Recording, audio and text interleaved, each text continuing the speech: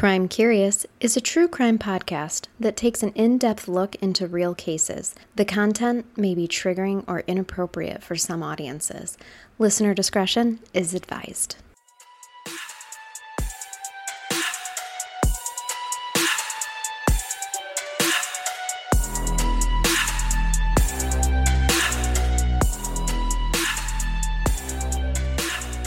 Welcome to Crime Curious. I'm Charnel. And I'm Amber. And before we get started, real quick, we just wanted to announce that we are now taking emails from listeners for funny stories that we could incorporate for brain baths.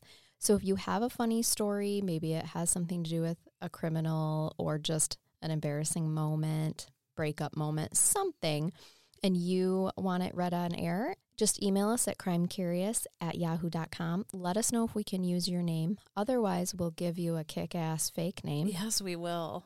So that's always a possibility. I might actually write in myself, like in disguise, because I have several good stories. Okay. All right. Today, I get to sit back while you tell me a story. I am going to tell you a little story today. This case is, it's a lot. Oh, first we should thank Devin. Yes, thank you, Devin. I had wrote that in. I couldn't remember if I told you because I think she emailed me or messaged me directly, and so I couldn't remember if I told you. You did, yes. Okay. Because we were talking about, do we do listeners' picks, and Right. you told me about this one, so. Perfect. Thank you to Devin. Are you ready?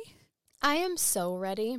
It's been a long time since you've told me a case, and so I'm looking forward to this. I'm missing Amber cases. Yeah. Well, it's Let's time. Go. This case takes place in Austin, Texas. Love Texas. 1991. Okay. This case is quite a crazy journey. I'm going to actually start from the beginning and tell you the events that happened. Okay. All right. Tell us the crime. We're going to start with the crime this Jumping time. right in. All right. It takes place December 6th of 1991. So it's right before Christmas. I know. Oh. So sad. It was Friday night. 4 teenage girls, Amy Ayers, age 13, Eliza Thomas, age 17, Jennifer Harbison, and I hope I'm saying these names right. Sounds good to Trying me. my best. Jennifer Harbison, age 17, and her younger sister, Sarah Harbison, age 15, were at the yogurt shop called, I Can't Believe It's Yogurt. Kind of like a Fabio spinoff. I feel like I can't believe it's not butter type thing is what comes to mind. I can't believe this is yogurt because it's delicious. Right. That's what I was kind of thinking. I had to Although- read the name a couple times. I'm like, I can't believe it. Oh, okay. Got it. I can see you doing that. Yeah. So this was located in the Strip Mall in Northwest Austin, Texas. Okay, so like a very public place. Yes, which is, surprising. With all of this. And these are babies. Little babies, yes. Oh. The one, Amy, she was still in 8th grade. No. So, yeah. 2 of the girls were actually working at the shop that night. Jennifer Harbison and Eliza Thomas. They were both on their shift at the yogurt shop. Mm-hmm. Sarah and Amy were waiting to get a ride home with Jennifer after the shop closed at 10 o'clock p.m. So it was a normal Friday night for these teenage girls. It sounds like they were going to have a slumber party, like doing teenage girl stuff. Doing the teenage girl stuff. Paint nails, read 17 magazine, talk pillow about boys. fights. I don't know if pillow fights are really a thing. They I weren't didn't for me. do them at, No. it's a stereotype, but You talk about the boys. You talk about, Write us if you ever had a pillow fight at a girl's sleepover, because I can tell you I never did. I know. And I certainly wasn't in my underwear, because that seems to be a big fantasy, too. Braless and underwear just like prancing around with pillows. Yeah, that didn't happen. But we did paint the hell out of our nails. Oh, yeah. And talk about boys. Talk about the boys, the magazines, like you said, music. And and recording Rick D's top 40. Oh, yeah. Yeah. Yeah. And it kind of hurts thinking about it because I remember many of these nights as a teenager. Definitely. Like, you're waiting for your friends. You're going to go have a Friday night. I mean, there was a normal thing. They were just doing normal stuff. Because I just dated us by bringing up Rick D's, I will point out that in 91 we were in first grade. Thank you. Okay. That makes it better. Yes, I was trying. So around 30 minutes or so before closing time, there was... Now, this was a witness recall, so I'm just kind of throwing in that somebody had possibly seen this happen. So there was a man in line at the yogurt shop. He was reported to be rushing the other customers in front of him. Dick. Yeah, stupid jerk. And even asked one of them if he was a cop.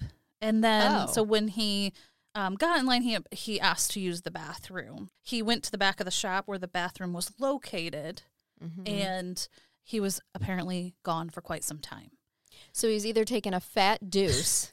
I don't know if he had Mexican before. Right. If he had the yogurt and it didn't agree with him. I'm not He's really sure. lactose intolerant.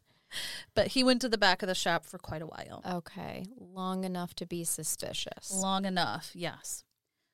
And did he ask the person if they were a cop because they had a buzz cut? Did they look That's a good question. capish, or was he just... Or was he paranoid? Exactly. So many questions for me as well. So a couple left the yogurt shop around closing time, and they recalled seeing two men sitting at one of the tables.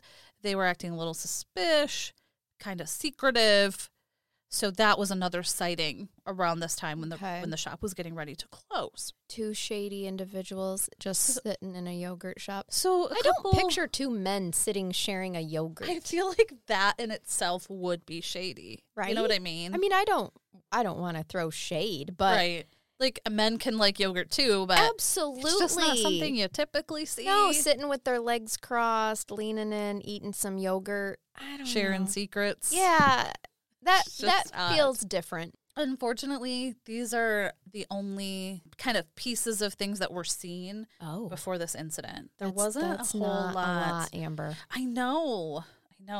And we'll kind of piece together the aftermath too. There's more, but that's really the only things that were seen before. You're setting the scene, the tone. You're setting the tone. Yes, I'm setting. We have a man taking a fat deuce in the bathroom, and we've got two shady men sitting in a corner sharing secrets. Quite a picture. Yes. Quite a picture, isn't it? Huh.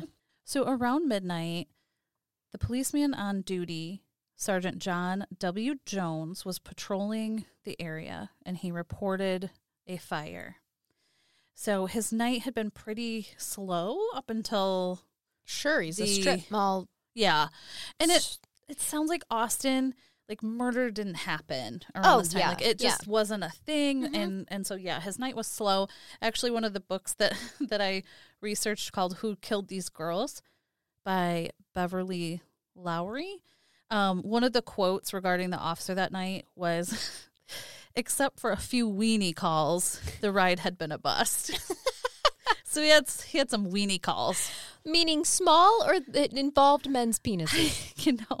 The book does not clarify, but See, I have a lot of questions. They were weenie calls. They were weenie calls. Nothing to speak of, really. I had a chuckle. Either way. I was listening to my Audible, and it said weenie calls, and I'm immature, so. Right.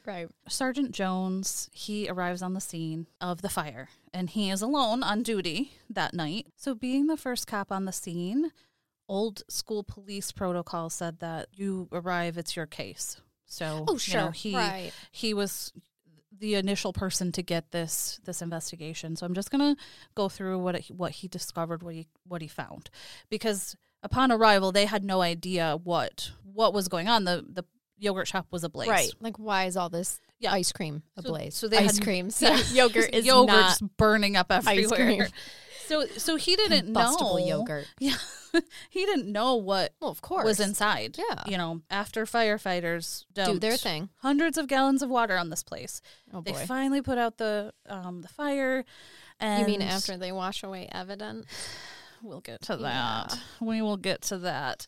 So they discover the bodies of 4 teenage girls. Amy Ayers, Eliza Thomas, Jennifer Harbison, and her younger sister, Sarah Harbison, were found. Oh, a family lost two daughters. That part really, yeah. Not that the other ones are any less of a loss. It's just both double. of your children. Oh. Yeah. You're wrecking me. It's terrible. So 3 of them were burnt so badly that they'd actually melted into the crime scene, for lack of better words. Oh. And their bodies were still smoldering when they were found. Yeah.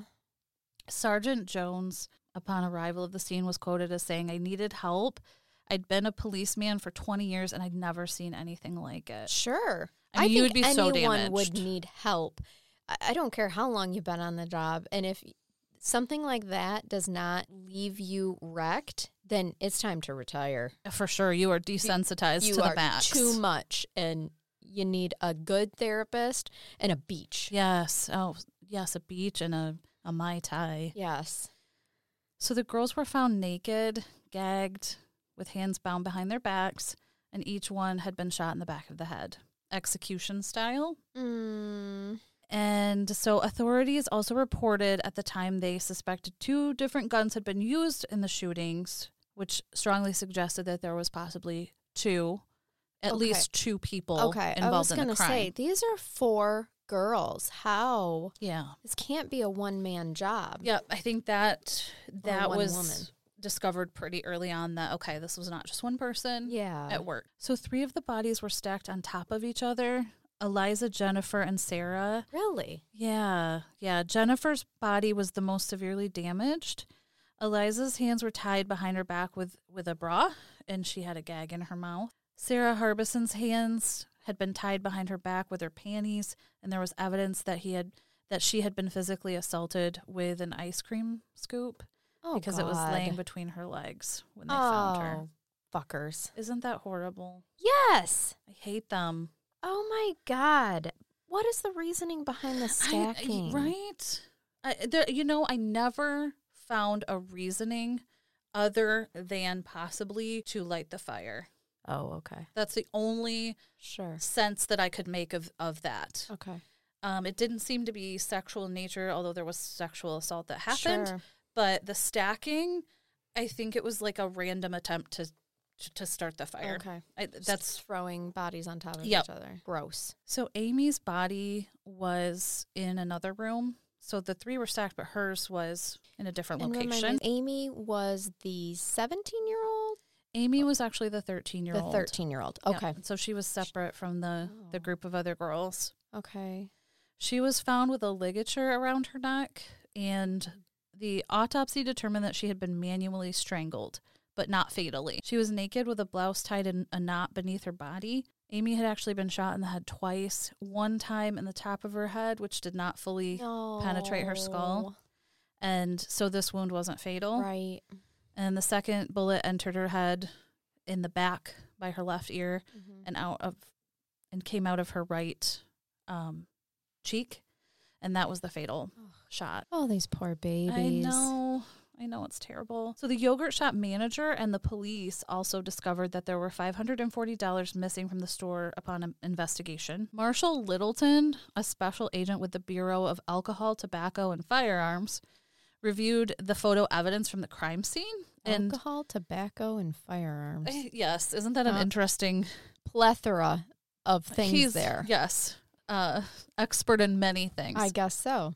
So he analyzed the pictures of the crime scene and the burn patterns, which is interesting because we just talked about the 1991 burn patterns. Mm-hmm. So, yeah, I had to chuckle that, he's head of the Alcohol, Tobacco, and Firearms, and he's analyzing, and I'm not discrediting him. But wide scope of expertise. Yes, he does. So his analysis of the burn patterns, he concluded that the damage to the bodies, to the surrounding area, and just the way that the fires had been started, that they were started directly on the bodies. Like that was the central starting place of the fire. Okay. Well, the good news is he didn't have to determine whether or not it was arson. Correct. They already knew. It's very clear that it was arson. Pretty obvious. So the manager of the yogurt shop gave a breakdown of the store's closing routine. He stated that one of the girls on shift, and I shouldn't say girls because this is a general rundown of employee routine. So one of the employees would lock the front door, and they would leave the key in the double cylinder deadbolt lock so that it would not be misplaced. Meanwhile, the other person working would take the register till into the back room to the table, count it, and prepare a report that printed out for the end of the night. So the money was then dropped into a safe, which was located in the floor. Oh, yeah. And so after they did that, they would put the food products away in the cooler, do the dishes. This reminds me of Wendy's back in the day. Pretty standard routine, except with yogurt. So after the employees were done, they would leave through the front door, relock it, and then slide a key back under the door in an envelope. So it apparently was the only key to the door, which was an interesting procedure. Yeah, every night. And then the owner comes and opens it the next day. I believe so. Yes. Okay. Yeah. But after the fire, the key was found still in the door. So all right. So they made it that far into the closing process. Yes, they were. I think they were getting, ready to so close. So they put the key in, but they hadn't put the money in the safe. Correct. So the manager also testified that the back door had a deadbolt lock on it, and the key. There was only one key to the store that the manager had, and that door was typically locked all the time. They never had it open for anything. Mm-hmm. So the night of the fire, the door was found open. So someone had escaped forced that the way. door. Yeah, somebody had forced the door open during this incident. So as I had mentioned before, only bits of information were gathered from a few witnesses that were present for the, prior. Yeah, like just before close. So there wasn't a lot of word of like, oh, I saw this or I saw that. There was just a few people that had come forward. Yeah, because being in a strip mall, wouldn't there be other places closing down for the night? You would think so. Of course, I don't know how populated it is. Like some of our strip malls today, there's not a lot of stores in them, or they're far apart. The pictures that I saw, it looked like this was a part of like a smaller portion of it. I don't know. You know how some you have like clusters of stores? Yeah. It looked like it was, there were things nearby, but I don't know that it was like a huge area. Like you think of malls with people walking through. It wasn't like that. It was like just a series of shops kind of side by side. Well, and maybe it takes them longer. I mean, they have food product to clean up and whatnot. So, if you're sitting next to a Nike store or something like that, they literally just have to earlier. And they just do their money portion and exit. So, the yogurt girls had to take care of the food, clean up, all that. So as you had already kind of suspected, there were a number of concerns beginning of this investigation. The fire was so intense that it destroyed a lot of evidence.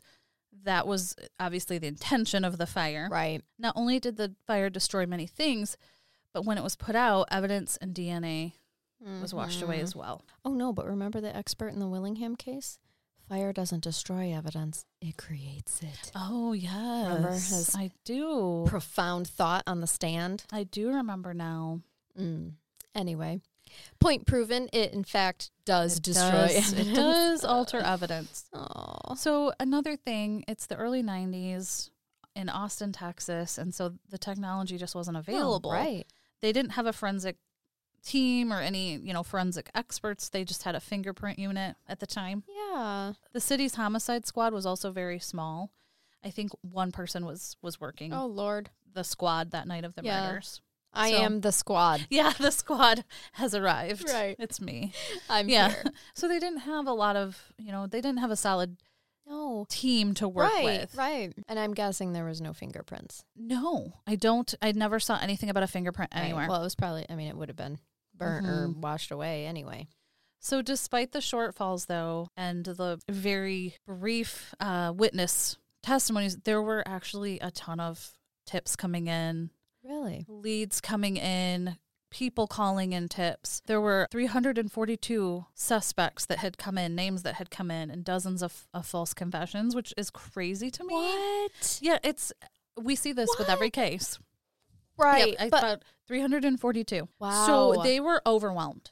They were feeling definitely. super, and being pulled in 340 some different directions. Yes. So the whole town was in a whirlwind because I think I had mentioned Austin didn't see anything like this before. No, and this is for teenage girls. Yes. I think everyone was some of the videos that I watched, everybody was outraged. Their classmates, their families, obviously. Yes, this is a huge loss for their community. It was. It really shocked the whole city. So there were 4, I would say, more primary suspects that they did narrow down at the time. They were questioned just about 8 days just about 8 days after the murders occurred. Michael Scott, who was just 17 at the time, and his roommate Robert Springsteen were interviewed in connection to the murders. And the day before they were interviewed, 2 of their friends, Maurice Pierce and Forrest Welburn, had been arrested at the North Cross Mall, where they were seen carrying a .22 caliber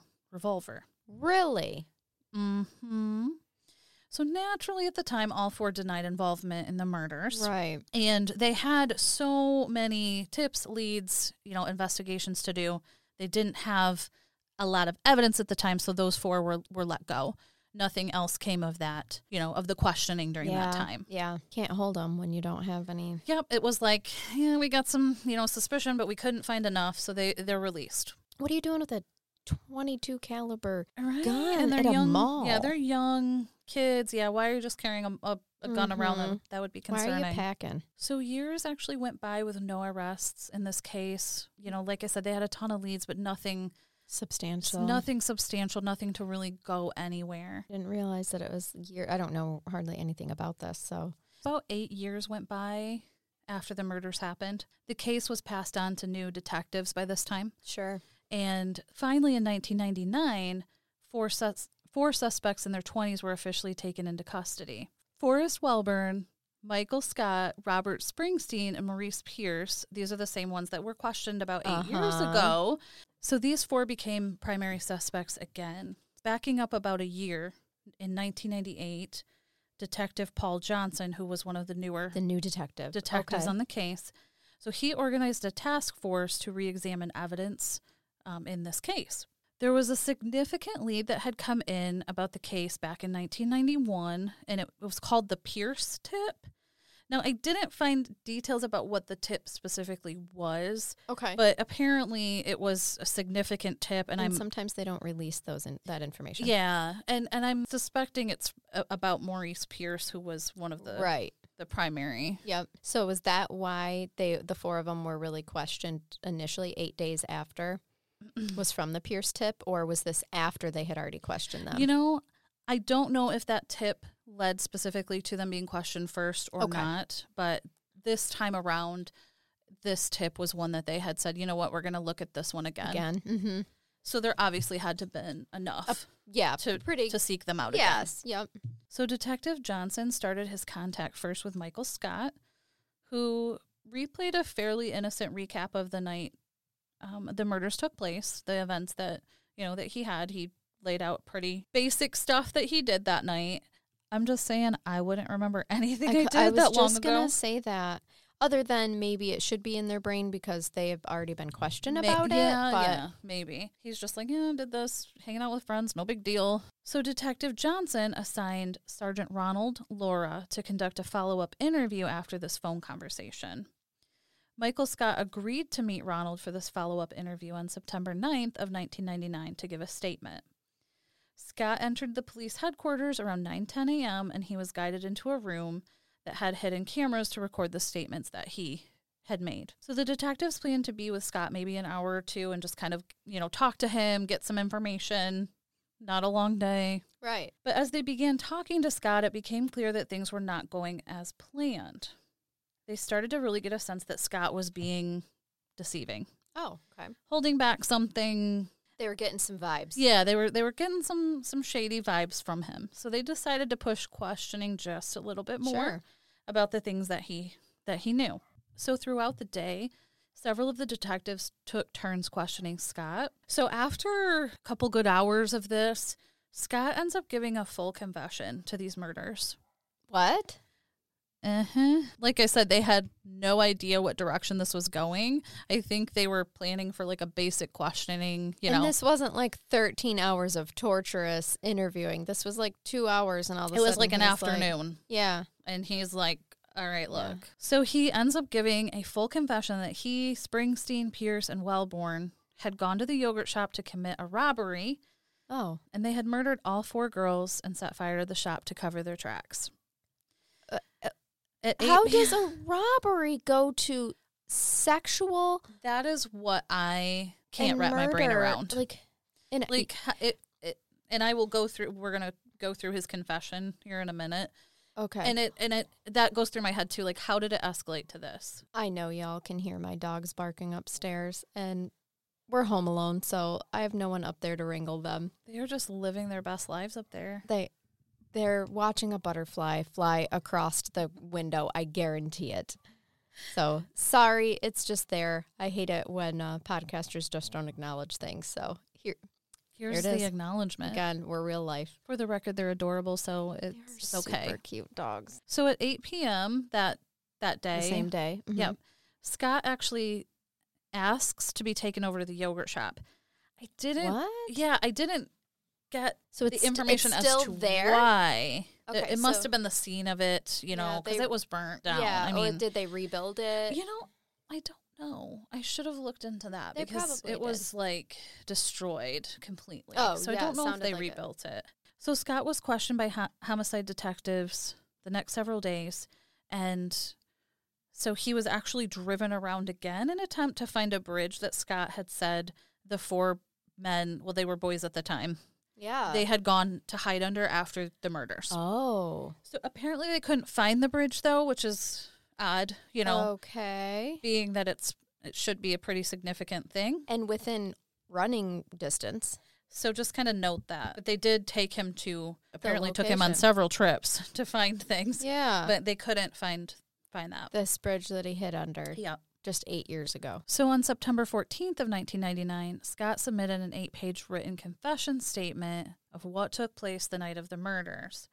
That statement was submitted into evidence. These are some of the details that he put into his confession. Okay. He stated that Scott, Springsteen, Pierce, and Wellborn were all hanging around the food court at the mall, just like teenagers do. Mhm. And Pierce had started talking about needing money and that he was super broke. And so this was December 6th. God, I can't talk. So this was the day of December 6th, the day the murders took place. Pierce suggested that they commit a robbery because, I mean, what better thing to do when you're broke than Right. Just rob to someone. steal the money that doesn't belong to you. Let's not earn it.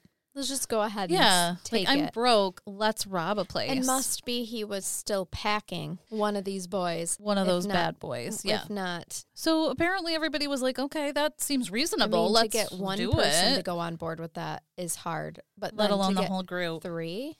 So it sounds like everybody was like in agreement that they would go rob a place. Yeah, this sounds like a good idea. Because our friend is broke, like, I'll help you commit a robbery Yeah. because you're broke. I mean, we want to be supportive, so why not? Yeah. They started driving around to scope places out, and they decided that the yogurt shop was going to be the place of interest. Do they know how much yogurt costs? Thank you. I'm glad we're on the same page because as I'm reading that, I'm like, of all the places that you're going to rob, In a mall. a yogurt shop. The yogurt shop is where you go because you think, damn, they've got lots of They- cash they've on hand. got to be packing the money. Yeah, the whole You thing couldn't is tell just me there wasn't bad. a jewelry store in there. A Nike store. I mean, come on. Anything other than yogurt, really. Right? Wow. Not But hating on apparently- yogurt, but I'm just saying. I don't know if it was the location. I don't know if it was the hours. Perhaps. Yeah. I don't know if they assumed it would be one person closing up shop. Right. But they decided that I can't believe it's yogurt Right. was the one. Right. Pierce went in and he apparently is the one that placed an order at the front counter Mm-hmm. while Scott and Springsteen went around into the back. Now, apparently they're the two that said they had to use the bathroom per Scott when he confessed. You know, and the witness had said somebody had went to the bathroom. Okay, so apparently it was somewhere- 2 people that went to the bathroom, Yeah, not one. yeah. So Mhm. a little bit of conflicting info, Sure. but, you know, somebody went around the back. And so this is when they opened the back door. I'm assuming they kicked it in or, you know, maybe not kicking it in because that would have been loud, but somehow they forced the door open Mhm. when they were back there. So they left it propped open. I see. Yep.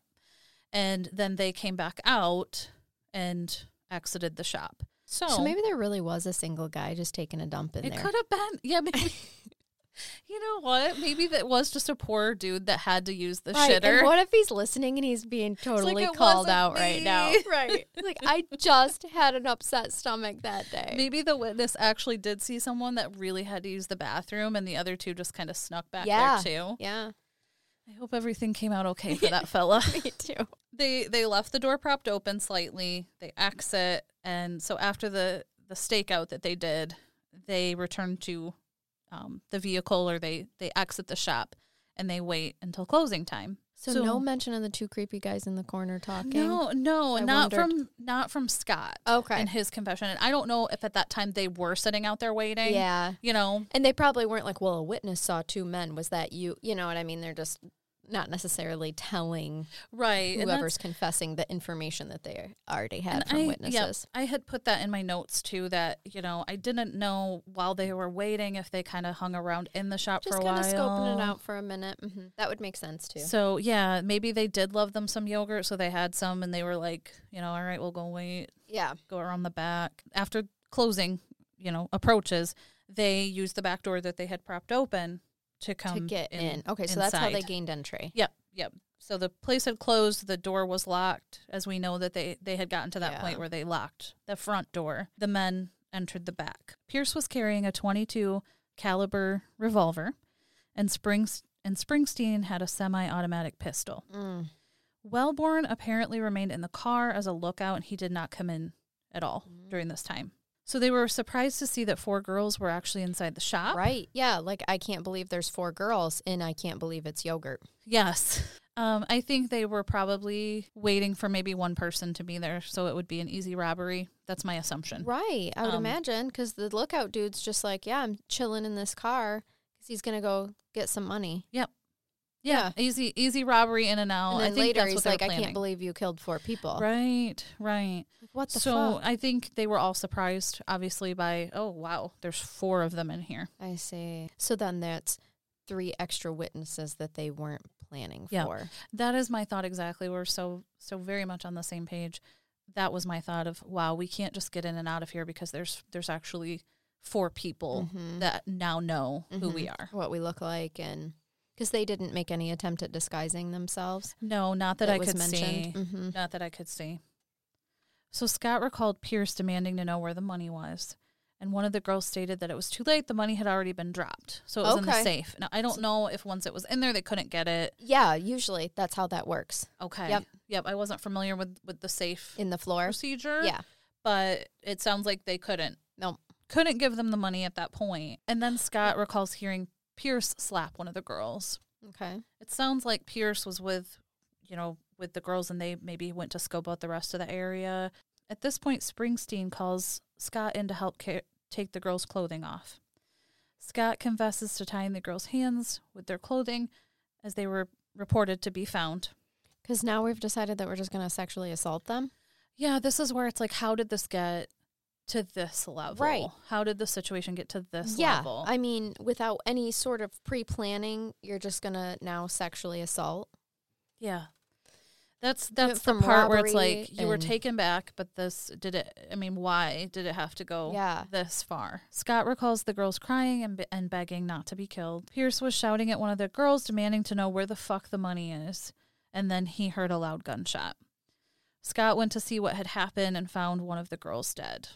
So the other 3 witnessed that happening. Knew that was, oh gosh. Springsteen had proceeded to start raping one of the girls and encouraged Scott to do the same. Scott, in his statement, said that he tried to, but he knew that it was wrong, and he recalled, like, looking at the girl, like, looking her in the eyes, and then he had to look away because he knew it was wrong what he was doing, and he didn't want to see her. Do you believe that? I don't know. Or do you believe that he went through? Because this whole thing just turns, it just turns, so I really don't know what I believe in this case. I believe that he fully did it, and he just wanted to make himself sound like he was slightly better than the other monsters. Possibly. Because in my mind right now, the only actual innocent person is that poor fucker that's in the car, getaway car. Having no idea what's going on. Thinking that they're just being robbed. If that truly was the intention. Right. Of, we're just going to rob this place and you're going to drive us away. Wow. So Scott had also said that he couldn't fully perform the rape because of his guilt, so he just kind of faked it because he couldn't actually get a full erection to perform the rape. Sure, so he just faked it with a limp noodle. Yes, he did. Okay. No, sorry.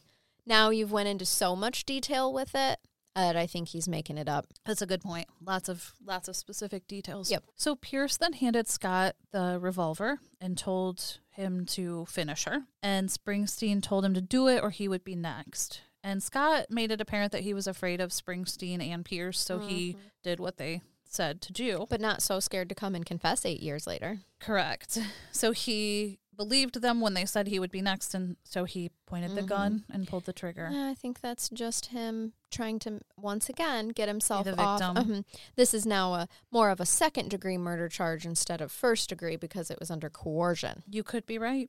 You could be right. Because he's had 8 years to research the law. Yeah. So Pierce had moved to the other room where the safe was located, and he told Scott as he entered, "You're already in this neck deep." And then Springsteen told Scott, "Don't be a puss," and pressured or encouraged Scott to shoot the fourth girl, which he did in the back of the head. So he actually shot 2 of the girls. Yes, he did. And then the other 2 only shot 1. Correct. According to his confession. Right, according to him. Now, a little addition to that, Scott was able to identify one of the girls as Amy Ayers, the one that he shot in the head that was still alive. Okay. So Springsteen is the one that actually shot her again. The second time. Okay. Fatally killing her. Springsteen told Scott to then burn the place down. So Scott gathered cups and napkins and Oh, they're barking a lot of orders and making him do all the horrible he's the guinea stuff. pig for all of this.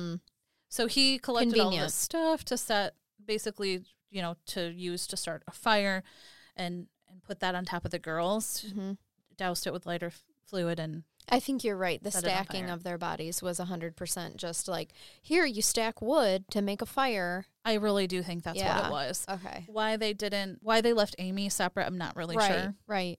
But that's the only thing I could make sense of. Not wanting to carry her. Yeah, maybe like, person, I can't do anymore. We have to get out of here. Right. Because from what Scott says, this was all about a total of like 20 minutes that they were in there. Holy shit. And it seems like an eternity when going through all this. So maybe that's not accurate. Right. That's what it had said, 20 minutes.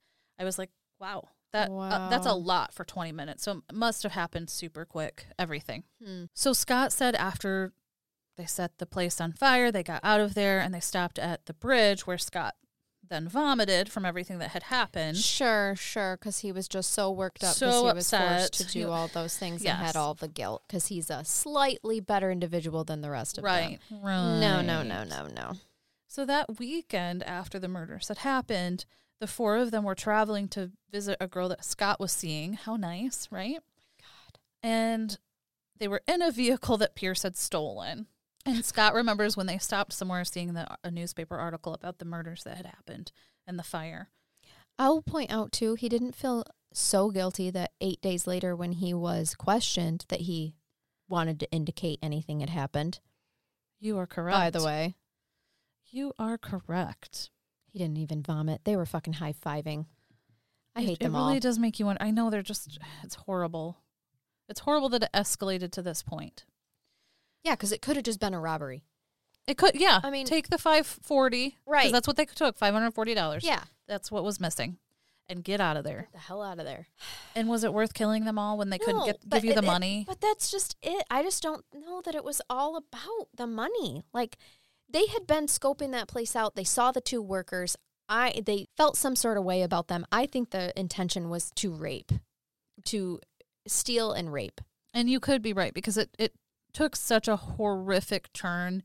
It's hard to believe that wasn't an intention, that it just on a whim, they're like, oh, we'll just rape them too. Yes. I can't believe that. Yep. Springsteen was also questioned about the murders following Scott's detailed confession. Mm-hmm. He was interrogated for 5 hours total, and he too confessed to partaking in the murders that night. He had originally started his interview saying he had no idea what they were talking about. He had no part in it. But this is bananas. What are you talking about? So after a couple hours, as Scott's had went, he ends up confessing to the murders. And his videotape interview was submitted as evidence as well. So he admitted So he admitted to opening the door of the yogurt shop in the back, and he admitted to using the .38 revolver to shoot the girls in the back of the head. He also admitted to raping one of the girls. Mm-hmm. Forrest Welburn, who was the driver. He right? was the driver, the watch.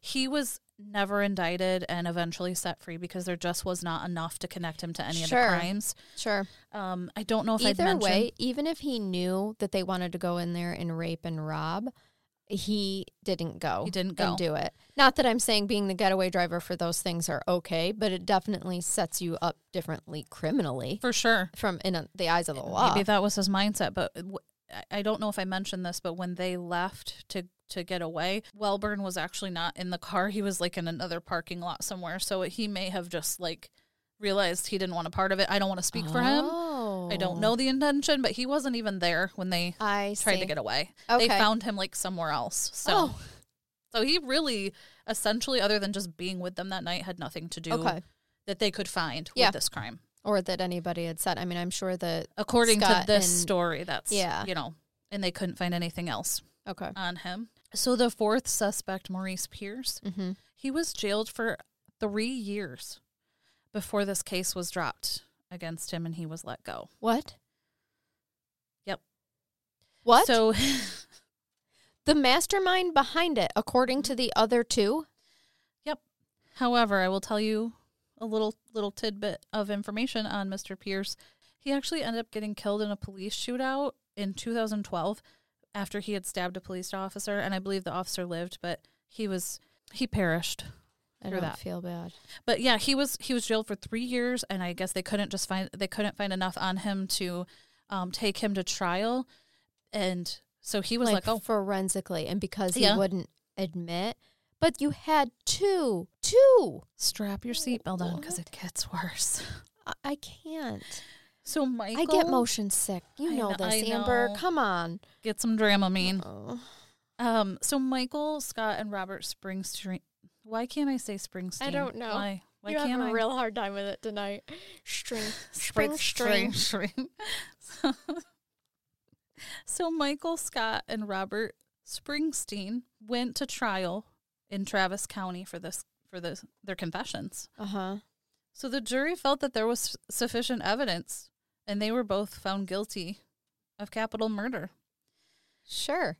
Robert Springsteen was sentenced to death. Michael Scott was found guilty of capital murder and sentenced to life in prison. Now, I did find a little info on this. There's some conflicting information because originally it states that they were both 17 at the time, but then it was also indicated, and I believe this one to be maybe a little more true, but one was only 15 at the time, and that was the difference between the capital penalty. punishment and the non. Yep.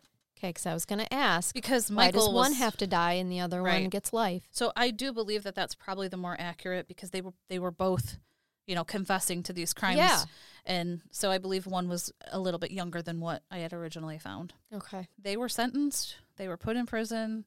Seems like a cut and dry case, right? Oh, it is not. Not based on your face. Unfortunately, it is not. So in 2007, the Texas Court of Criminal Appeals overturned Springsteen and Scott's convictions, ruling that their confessions were used improperly in their trials.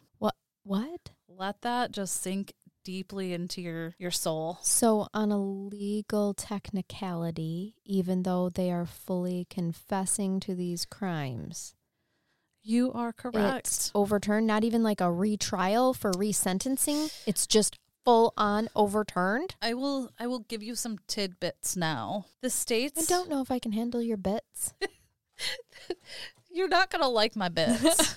I'm just going to tell you. So the state's case had rested primarily on Scott's confession and statements to the police. So everything was based on his confession. That was the foundation. Sure. The argument that was his statements were a product of overbearing police work. Scott points out that during his interrogation, his story was constantly evolving with increased pressure to please his interrogators. He had inconsistencies in his story also. First saying that the girls were clothed, then partially naked, and then eventually saying they were completely naked. So this is like making a murderer. A little bit. But I don't know. This is going to, I don't have anything to say after I'm done. I have no opinion. I really don't. I like how you're like, I've got nothing. I got nothing after this. He changed his story as to what the girls' hands were tied with several times. Okay. Before eventually ending up with that he'd used their bra and underwear like it had actually happened. Okay. Because that's how they were found. But Right. that's not how he But had did the stayed. police give him that information for him to rest on that? I'm going to get to that. Oh, okay. A little bit of that. Don't mean to jump ahead. No, it's a natural thing to do in this case. So Scott also had apparently suggested a variety of ways the girls were murdered before ending on that they were shot in the head. Okay. There was also evidence that the interrogation was tainted when one of the officers suggested critical facts during the interrogation. One of the quotes Guys, that you was know better. Yeah. One of the quotes that I found was one of the officers asking Scott, so one of the girls was shot twice in the head, right? Oh my God. And Scott did not provide that originally. Right, ahead of time. Mm-hmm. Jesus. The jury originally saw that the 18 hours of recording that Scott had, the interviews that he had done.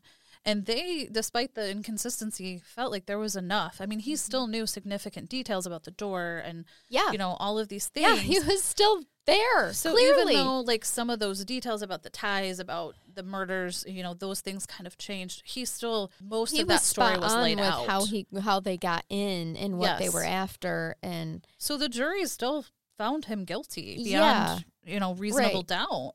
And also, details about what did you use to tie up these girls? There's 4 different girls. They used different things. Yep. I wouldn't. You're also talking 20 minutes, if that's accurate, in and out. It happened fast. Yeah, yes.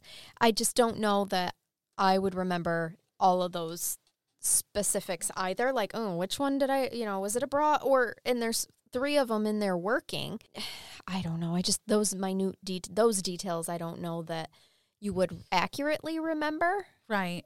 I agree because, but like you said, the information about the door and other things that were consistent, the keys and... From what I read, I gather that a bulk of the information was accurate. Mm-hmm. There were just some minute... Some inconsistencies. I don't even mean to say minute because every detail is important in an investigation. But yeah, there were some inconsistencies. But the providing information to the person most of it was they accurate. Yeah, that's I think. not okay. So Scott also had argued later that the submission of his video confession had violated his Miranda rights because they were not actually ever read to him. Oh God. He also contested that his rights were violated when his unrecorded oral statements were submitted without his rights being read to him. So in summary, the ultimate deciding factor that freed these men was that their confessions were used at each other's trials, and that violated the confrontational clause because the co-defendant was non-testifying. Okay, yeah. So both convictions... Can't use the other guy's confession Yes. in his trial, during the other person's trial. Yeah, so that's ultimately what the deciding factor was, and both convictions were overturned by that clause alone. Right. So even... Because they didn't have them testify. They didn't have each other testify at each other's trials. Right. But they used their the confessions. So even though these men were not declared innocent, they were released from prison in 2009. During the trial, there was actually witness testimony that talked about the guns that were used. So a person named Johnny Holder testified that in November of 1991, when he was 13 years old, which blows my mind, he agreed to sell a .22 caliber revolver to Pierce for $100. Oh my God. So Holder delivered the pistol, but Pierce did not pay, which sounds about right for what we know about him. So on the night of December 6th of 1991, Holder saw Scott and Springsteen at the North Cross Mall. He told them to tell Pierce he wanted his money. Holder identified the .22 pistol Pierce had in his possession when he was arrested on December 14th of 1991 as the weapon that he had sold. Wow. How was this man not face any charges? I can't also, I wonder if he's part of the Pierce tip. That's they got that could be arrested initially for having guns at the mall. That was could be. He's got my gun, damn it, that he hasn't paid me for. Always pay your debts before you go and commit crimes. For sure. Otherwise, you got people. That's poor business. You're gonna. It really is. Yeah, you're gonna piss somebody off, and I think that's what he clearly did. Wow. So, and that was the gun that was used in the murder. Yeah. You know what I'm saying? Yes, like, I do. Just And another just piece pointing toward Amber. them Yep. in this crime. The prosecution insisted that these men would be retried. However, another curveball in this case. So, new forensic investigation of DNA as things advanced over the years found some of the DNA in one of the victims didn't belong to any of the 4 men that were originally accused. Okay, but she's a teenage girl. Was she sexually active with her boyfriend? That was my thought as well. In the articles that I read, they didn't actually go there as to bring that up, but so there was this mystery DNA that they had found in this case. Because of that, the Texas courts later decided that because this DNA didn't belong to any of the men, the plans for retrial were abandoned. Oh, my God. So it never happened. No one has some common sense? Do you know what victim it was? Was it the 13-year-old or the 17-year-old? You know, I wish that I could have found that information, but I didn't. Okay. The article said one of the victims, and Okay. they didn't mention the name. But I wonder, too, a lot of Like, I'm sorry, we can't use common sense and think that these are teenage girls. And I'd like to say, aside from the 13-year-old, they're probably not sexually active. But Jesus, the 13-year-olds are as well. I mean, it's a sad reality. Yeah. And that's really. I had thought that, too, because, I mean, we have 2 17-year-olds. Yes. And, you know, they two 17-year-olds, a 15-year-old, right, and a 13-year-old. So regardless of who it belonged to, I think they were hoping to find that person in hopes that they'd find more information. Like, who was the person? Right. Are like, they I connected? hope they don't freaking try this person and be like, well, here you just, as a 17-year-old, got laid, and now we're going to pin the murder of 4 girls and, right, you know, an arson on you and stealing when these 4 men. Even though we had 2 full confessions detailed. And I'm sorry, but it's obvious that it is more than one person. Oh, for sure. Carrying this out. Like, and, I mean, I don't think that there's enough here for me to question that it was someone else. I really don't. No. I mean, yes, maybe the investigation was coaxed a little bit. Maybe they... right. They obviously did not follow protocol. They didn't do an outstanding job. Right. They didn't follow protocol, but the facts still remain the same, no matter... I don't know. I have a hard time with this one. With 2 people confessing. Yeah, and their story being similar enough 8 years later to be convincing to a jury. Even with the inconsistencies, the jury was still like, okay, yeah, we still have enough. We believe you did this. Well, and at the same time, I'll play devil's advocate and say with Todd Willingham, the jury thought that too, based on the expert testimony that they were going off of and the junk science and whatnot. But that's not what we have here. We literally have 2 separate people being like, yeah, this is how this went down.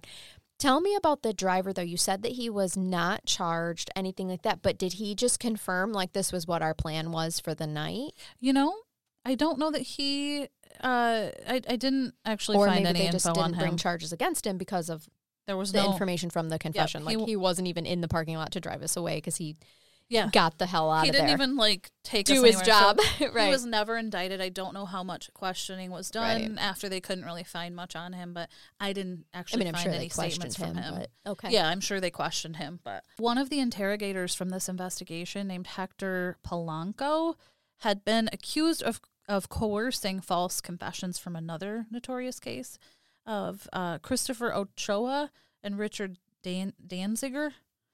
I don't know that case, but apparently it was another one that was they were coaxed that he's into out there mustering up. Yeah, and apparently these 2 served like 13 years in prison for something they didn't do, and they were coaxed into a confession that was not.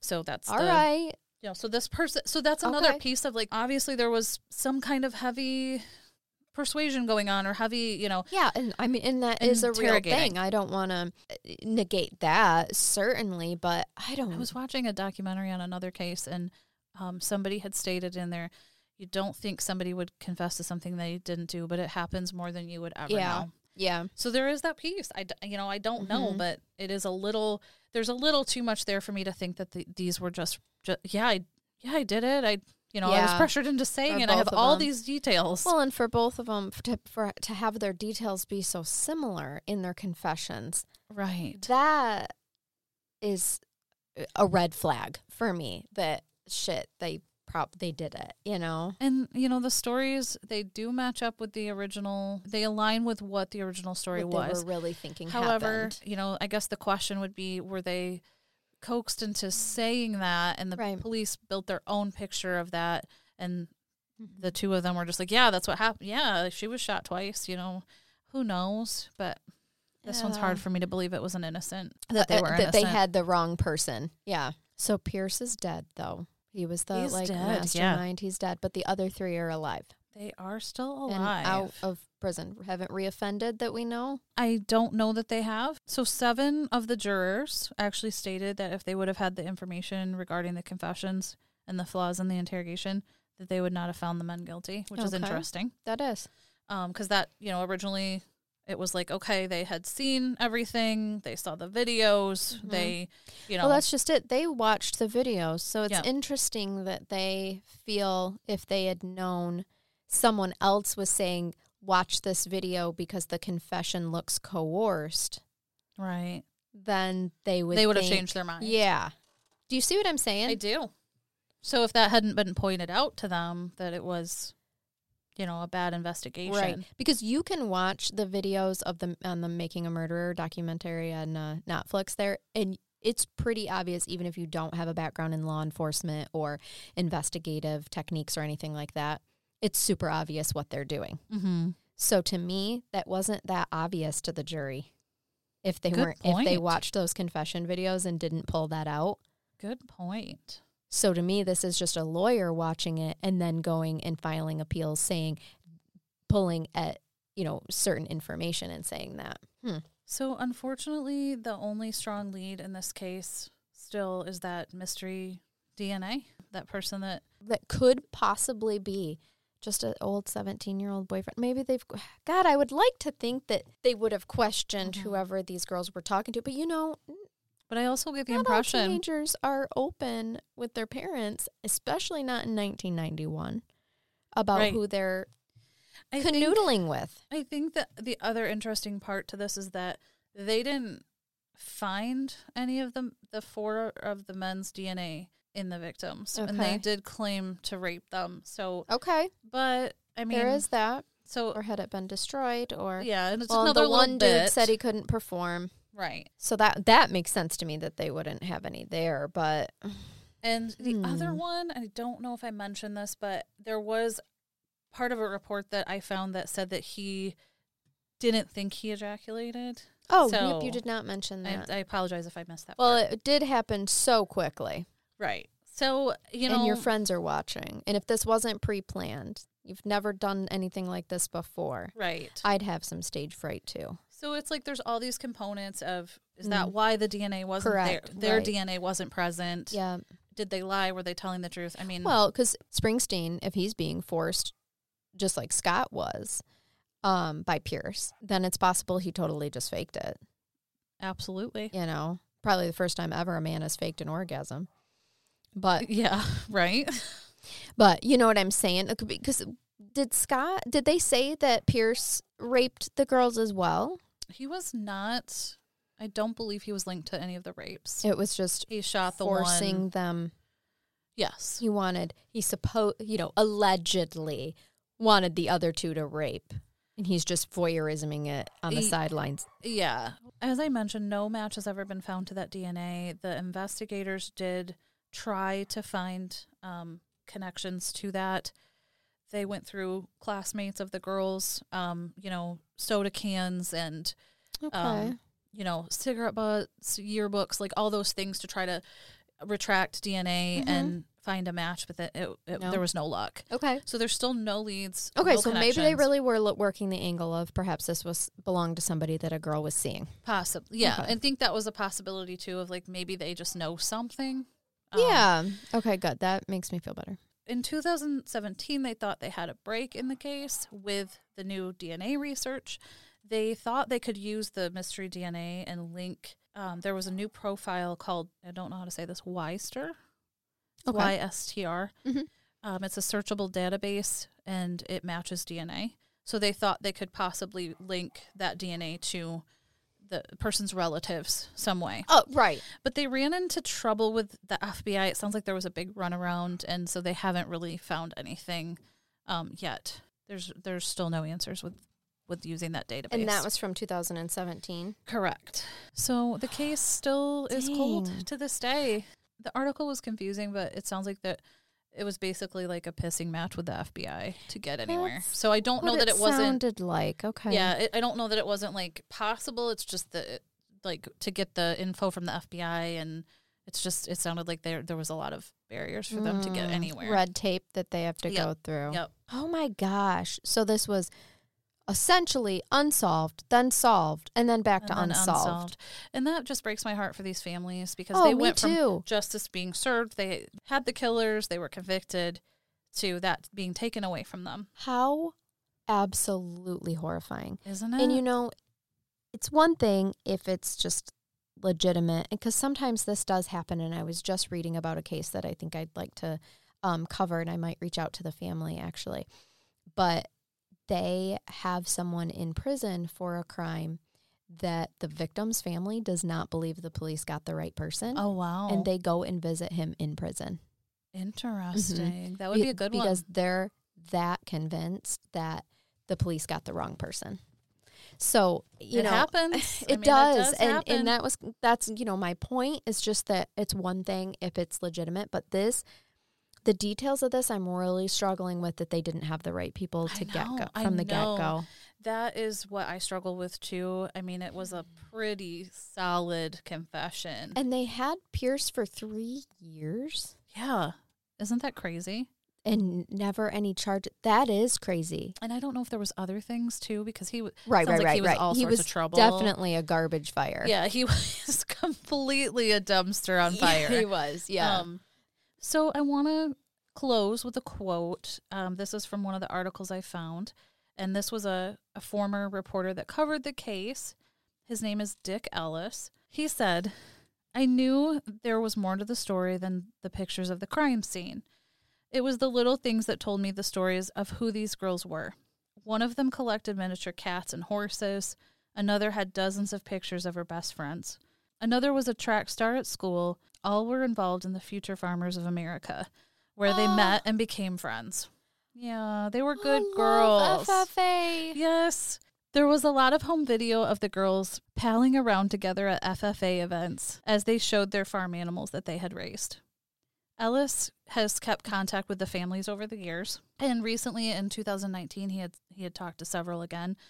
I wish they would have stated like the specifics, but they didn't. And he said, although they have experienced ups and downs of justice being served and then taken away, none of them have given up hope that their children's killers will be found someday. Wow. So, you know, it's always amazing to me how people can hang on to hope like that. Like that's after being through such a terrible thing where it's like unsolved, then solved, then reversed. And it's so hard for me to say like, oh, it's unsolved, because there's the tip line too, you know, and I find it at the bottom of the articles that says if you have any information on these crimes, please contact the Austin Crime Stoppers at 512-472-TIPS. So it's like you're still getting tips of, hey, it was Scott. It was the two people Springsteen, thought it Pierce, was. Right. That's where it's so hard for me, because as I'm reading these things, it's like any tips, call. And it's like, I just feel like you solved the case. And so and you can't be tried for the same case twice. So what are you going to do if DNA does come back, you know, more advances in technology, whatever, and it's like, oh, fuck, we had the right people all along. Right. And this part, this just gets me. One of the reports that I had read, I don't know if the men tried to get compensation for their years that they'd served in prison, but the courts had said that they wouldn't compensate them for the year served because they couldn't prove they're innocent. That they were innocent. Oh, so my God. It's like, we don't believe you didn't do it, but you got us on this technicality with the trial, so you're free. You're not getting any money because we're not convinced you didn't do this. Best wishes to you. You have made me feel icky all I over. know. I feel don't like a like it. creep I don't after like it. presenting this case. And I'm saying that after the last few cases I've brought to the table. Like, fuck you, Amber. I'm not even mad. Like, I understand the way you feel tonight. It's a horrible ending. God. It is a horrible ending. It's one of those, it's like, it's labeled as an unsolved case, but is it really unsolved? Right. Unsolved case? Question mark, question mark, question mark, question mark. I purposely put 4 in there, by the way. Deserves 4.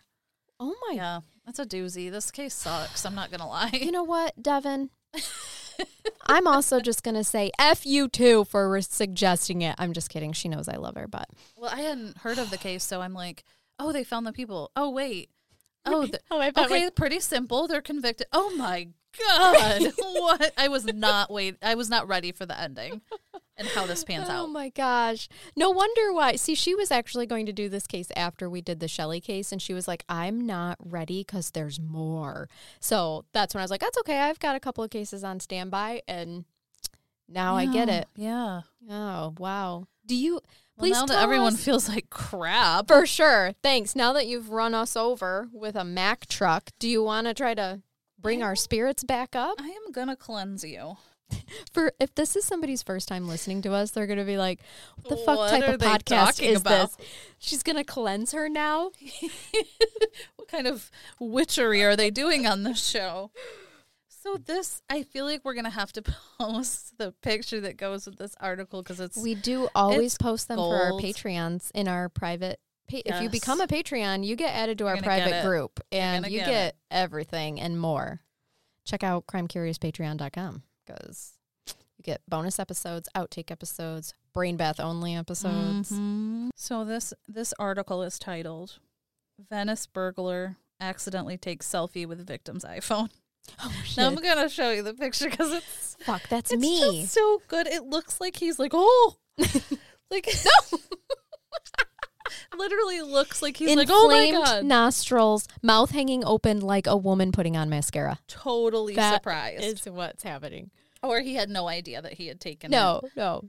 But doesn't he look like he's putting on some mascara? Oh, he does. Getting ready. He does. He's got the O face. The O face, Uh-huh. yes. Los Angeles police are asking for the public's help to identify a suspect who burglarized a home in Venice and accidentally took a selfie with the victim's iPhone. The suspect entered a residence on Paloma Avenue near Speedway around 7 a.m. on July 11th through an unlocked door, police said. While inside the living room of the residence, the suspect grabbed the victim's phone and accidentally activated a video application. This is something I would do. Oh, yeah. And then accidentally took a selfie. The suspect took the iPhone and fled the scene. A woman and 2 15-year-old girls were inside the home at the time of the burglary. The suspect was described as a black male. In the selfie, he's seen wearing a dark hat. The investigation is ongoing. Anyone with information about the suspect is asked to contact the LAPD. So must be her videos and photos back up to the cloud, and that's how she was able to access it without the phone? Yes. I bet somebody else had another iPhone and it popped up, and they were like, oh, I guess we should send this in. What's happening? This is why I would never commit a burglary, because this is what would happen Absolutely. to me. Except it'd be a straight shot up your nose and you'd have some serious bugs. Double chin, like cross-eyed. Oh, yeah. It would be horrible. Cross-eyed? Do you just walk around cross-eyed? I've never noticed. No, but it would capture somehow, That like moment. my eye delayed and Right. yeah. Wow. So that's it. Well, thank you for that. I appreciate it. You are not welcome for that case. No. And It was a hard one. I will say, too, that I lost my train of thought. So I'm just going to go ahead and tell people to follow us on social media. Yes, We're on please. all of them, even the Twiddler. The old twiddler. The old Twiddler. And keep it curious. Keep listening. Email us case suggestions or message us on Facebook to crimecurious@yahoo.com, or your funny stories like we mentioned in the beginning. We can use them as brain baths. But all right, until next time, we'll talk to you guys later. Bye. Bye-bye.